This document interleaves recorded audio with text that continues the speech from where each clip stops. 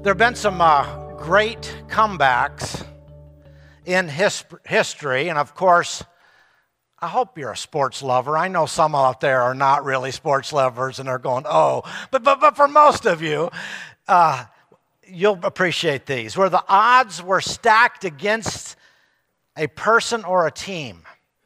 And in fact, this past year, my son, who lives in Minnesota, who is a Vikings fan, bought his whole family for Christmas tickets to the Vikings game. And the Vikings had been winning most of the season, but just sliding by for those who know football. And they'd been had been quite successful, and so it was a good year. And so he bought the tickets, and he's got 3 sons, so all 5 of them to go to an NFL game a couple hours away. It's kind of a big deal. Well, from the opening kickoff, the Vikings were just getting crushed. And in fact, it was 30-0 at the halftime. And it was at that point Dan was wondering, why was this the Christmas present I gave? You know, what was going on here? And at the time, in fact, when they went back into the locker room, not Dan, but the coach and the players, they said, here's what he said. It came out of his mouth. We need 5 touchdowns in the second half. And that was rather obvious, but that's what it was going to require. And then the Vikings made the greatest comeback in the history of the NFL. And Dan and the kids and were all there to watch that game, and it was just one of these. Well, you might remember a comeback. And again, you've already kind of heard the line as I shared it with the children this morning already and sort of stole my own thunder. But maybe you remember a particular. Maybe it was the 1980, for those of us who are a little older, U.S.-Soviet hockey game. And that one was one that went on record. Maybe for some of us who are not quite 2011, can you remember way back then? And Game 6 of the World Series. And I watched it again in preparing for this sermon. Okay? For this message, I thought, I'm just going to pull this up on YouTube and watch the several innings of this. And David Freese, the hometown hero, comes through. And it was one of those events where you pump your fist in the air and mind, body, emotions, spirit is saying, yes, yes, yes. And that's the kind of morning we have right here. Do you know that in the November 2001 issue of Sports Illustrated magazine, the editors put together a list of the greatest comebacks of all time? And the World Series was very, very dramatic that year, back in 2001, and the Diamondbacks, Arizona Diamondbacks, came back to beat the New York Yankees in the last inning of the last game. And so they put together this list. Now, the list was broader than sports. The editors went ahead and they said, what are the greatest comebacks? And so on that list, they had Elvis Presley. He made a TV special in 1968 that revived his sagging career. And that made the list. Muhammad Ali made the list for his comeback after 7 years of being away from boxing to become the heavyweight champion of the world again. Michael Jordan made the list because he had returned. Remember, basketball player went over to play baseball for a while, and then he came back to basketball and won 3 more championships. Talk about a superstar. Well, Harry Truman made the list. As he was elected president, but only after the newspapers the next morning all across the country had said Dewey was elected and declared president on that list. Now, I'm going to ask you the number 1 greatest comeback of all time, according to Sports Illustrated magazine. We have a picture of the empty tomb. Sports Illustrated. Jesus Christ back from the dead. Let's pray. Lord, I'm grateful for each person that's here this morning in this assembly. And again, a number of folks that we know from long time back, and friends and family, and others that are maybe here for the first time. And I pray today that above all, we might unite around what is most important: your death and resurrection. In the name of Jesus, amen. I want to put up a verse from John's Gospel, John chapter 20 and verses 1 and 2. We read Luke's version a little bit earlier. John's version says this, and I actually just want to focus on verse 1 for a moment. Well, let's read 1 and 2, and I'll come back to 1. Early on the first day of the week, while it was still dark, Mary Magdalene went to the tomb and saw that the stone had been removed from the entrance.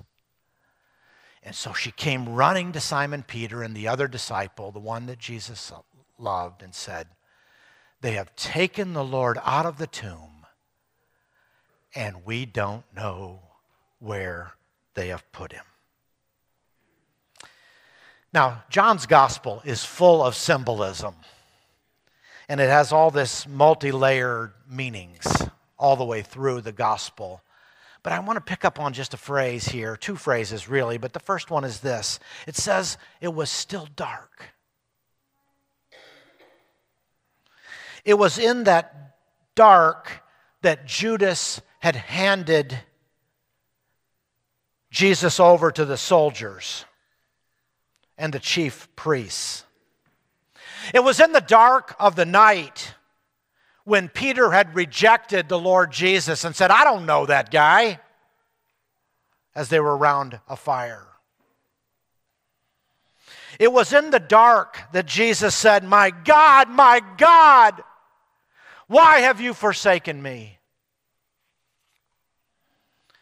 It was in the dark, in the tomb, where he was laid. Had Judas and the chief priests and Pilate and the soldiers and those who shouted, "Crucify him," and all of those who had joined in some ways, each one of us, all of us who are a part of a fallen world, won. It was too much, and defeat was inevitable, and Jesus had received this crushing death. And I want you to think about it this way for just a moment. Isn't death, Steve already pointed out, there he was on Good Friday, dead, the last and final enemy? And we deny it and we ignore it, but it is the consequences of sin, the world's sin and your sin, our sin. It was sin that crushed the Son of Man and produced the cross. And many wanted to believe in something new, both then and now. They felt, I knew it was too good to be true. And I think about your own lives and how many of you are feeling even this morning, it's too good to be true. You fear getting your hopes up again. In fact, some of us might feel like these women who went to the tomb, not able to sleep, rising early, not with hopefulness, but filled with sleeplessness or filled with grief or some kind of disappointment in your life. And they went stumbling in the dark to the tomb, and they were overcome by the forces of darkness that was eating up their lives, maybe filled with anxiety or discouragement or depression or even despair, as I know that some of you might right now be feeling. Maybe for some, you're in that part of the semester where you are being swallowed by test taking and exams that are to come up or the future. Or others may feel it in terms of your work deadline. It's sapping your spirit. Others have taxes that are hanging overhead right now. You got about a week to get those done. Or maybe you're feeling covered with debt. For others, there's a concern about your own sickness or about your own children.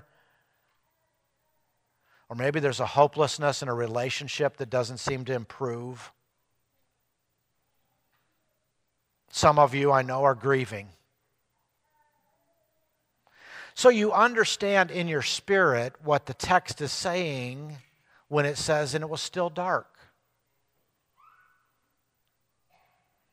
Now there's a second phrase though in that very first sentence in John's gospel, and it says, early on the first day of the week. Think about this. Think of what John is alluding to. Think about God's good creation in the first 6 days of the week. And then on the seventh day, he rested. And then, of course, there was the fall of humankind, and there was the disaster in the garden, and all of that, decade after decade, generation after generation of fallenness. But what kicks off this new creation? It's the 8th day. It's the first day of the new week. It's Easter day. It is Sunday morning. It is every Sunday. John is telling us that we're in this new creation. We're a part of the last act of God's redemptive plan. And his plan is a good one. Doesn't always feel like it, and sometimes we wonder. And yet I want to suggest to you that God's plan of redemption and resurrection and the sign of the new creation and of the new heaven and the new earth that he's promised in Revelation chapter 21 is a good one. So I want to put it this way. Jesus' comeback from the grave was the greatest comeback of all time. And on this first day of the week, it's okay for us to pump our fists in the air and say, yes. Now, just to cement this into your mind, you're going to see a juxtaposition in a video that you will never have seen before, probably in a church service, but go ahead and run the reel.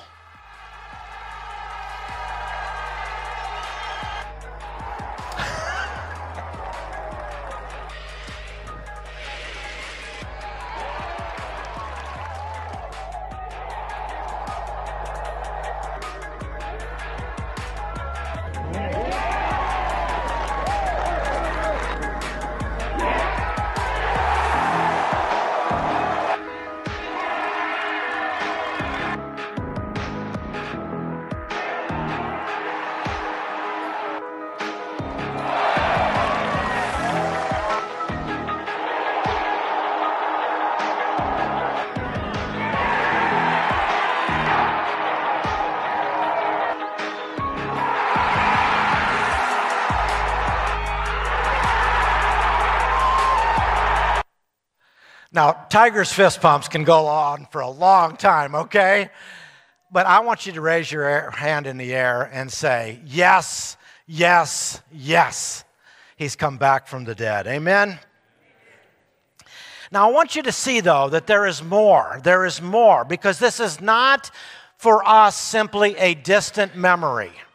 It's not simply an event that happened 2,000 years ago, but it is now part of our present reality and our future. And unless we get that part, we might not appreciate what has actually gone on and what's actually happened. That we got to get in on it today. We got to make this connection that the followers of Jesus are a part of the greatest comeback of all time. And not because Sports Illustrated told us so. This is the mysterious genius of God, of the good news. And it's led by the Holy Spirit of God that's been at work in the world since the day that Jesus was raised from the dead. We're connected to this past event, and it is still ongoing into our present world and into the future. Let me read a passage. This is from Romans chapter 6. Couldn't help but think about the baptism last night with the student from Acts Campus Ministry, another one today. Listen to this from the Message. That's what baptism into the life of Jesus means. When we are lowered into the water, it's like the burial of Jesus. When we are raised up out of the water, it's like the resurrection of Jesus. You see, we share in the death and the burial and the resurrection of Jesus Christ. Each of us is raised into a light-filled world by our Father so that we can see where we're going in our new grace sovereign country. We have this new life, the resurrection. It gives us direction. It gives us meaning. It helps us understand our place in the world. God raised Jesus with a body, and He'll raise us with a body as well. And everything about us, everything we do physically and spiritually matters, since the resurrection is the number one greatest comeback of all time. Here's another way of saying it. Don't bet on your own comeback. Now, in the video clip I showed earlier of Dave Waddle, I don't know if he thought he could come back or not when he finished the 800 and won the race. That was his own, under his own power, his own volition. What we're seeing in the resurrection of Jesus, first of all, Jesus didn't raise Himself. It was God, through His Spirit, who raised Him. And for us too, count on your comeback, but through Christ. It reminds me of giving my grandkids piggyback rides in the swimming pool. Even before they could swim and before they could keep their heads above water, before they could save themselves because they couldn't save themselves, they could wrap their arms around Papa, and he is a good swimmer. And when they hang on, they swim fast. So the verse says, if you've come to God through faith and have been baptized, you are now a partner in the death, burial, and resurrection of Jesus and a participant in the greatest comeback of all time. It means life over death. It means love over hate. It means forgiveness over sin and failure. In fact, 1 Corinthians chapter 15 says it this way: if Christ is not raised, what? You're still in your sin. But your freedom over bondage and over addiction and over your good triumphs over evil, faith over fear, future over the past, hope over despair through the resurrection. Let me read another passage from 1 Peter chapter 1. 1 Peter says it this way: praise be to the God and Father of our Lord Jesus Christ. In His great mercy, He has given us new birth into a living hope. How? Through the resurrection of Jesus Christ from the dead. A hope. I'm not talking about just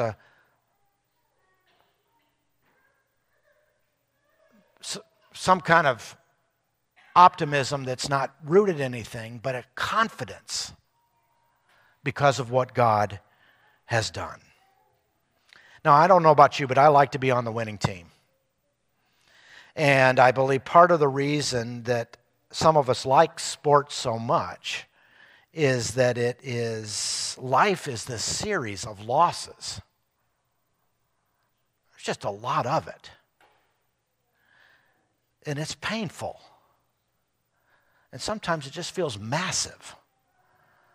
And it really doesn't even get easier, guys, as you get older. It just keeps coming. But the understanding of the victory that we have is so sweet that there is, in the resurrection of Jesus, victory. Someone asked you a question. How do you respond? How do you respond today? What is it that I'd like you to do based on this truth? Start praying. Start recognizing the meaning of the resurrection. There's so much to mine and to dig into in terms of applying that to your own life. I thought of it this way, praying this. Because you, Lord, are the resurrection and the life, I have abundant life in you. And I hope that you have the faith to be able to tell yourself that truth. If you can believe this, you'll be filled with an unstoppable joy and peace and hope, regardless of what's going on around you. Now, a Sunday school teacher asked each member of her class to write one sentence on what Easter means to me. One kid wrote, egg salad sandwiches for the next 2 weeks. I think we can do better. I think we can do better, church. Because the greatest winner of all time will fill us. And he'll teach us. Now, at times, he'll rebuke us. He'll ooze through you. He'll remake you. Remember Peter? He denied the Lord with oaths and curses, saying he didn't even know him. I don't know him. But he made a comeback. After Jesus' resurrection, he becomes the pillar of the early church. You remember Paul? He was called Saul. He persecuted Christians. He murdered them, only to make a comeback, to meet the resurrected Lord and then to spread the gospel, this good news about Jesus, throughout the world. So it was Paul that said, if there is no resurrection, we are the most to be pitied. So I need you to know, I need you to believe this morning that if you are weighed down by life's tough stuff, God can change things unexpectedly and dramatically for the good. You might feel hopeless in some areas, and Jesus Christ specializes in desperate cases. The resurrection proves this.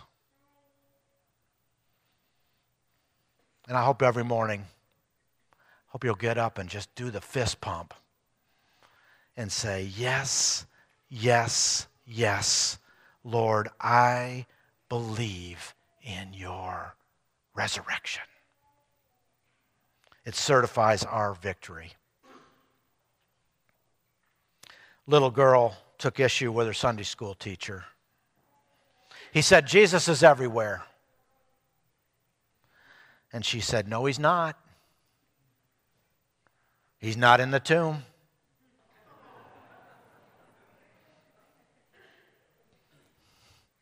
And you have that certainty that he is with you everywhere but in the tomb.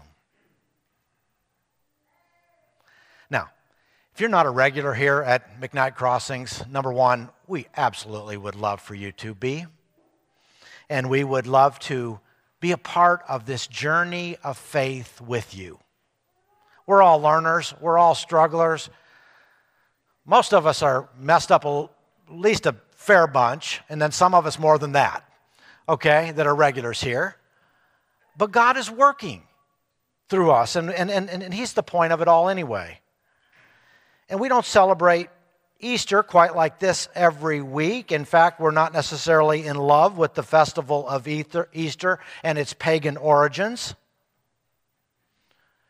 However, we honor Scripture and the death and the burial and the resurrection of Jesus every Sunday. So Anne Lamott, a writer, alcoholic, and a believer, said this: "I live for Sundays." She said, "It's like going to the spiritual gas station to fill up on fuel and clean the dirty windshield and mirrors. And usually I show up nuts, self-obsessed, vaguely agitated, and I am at once reminded not of who I am, but whose I am."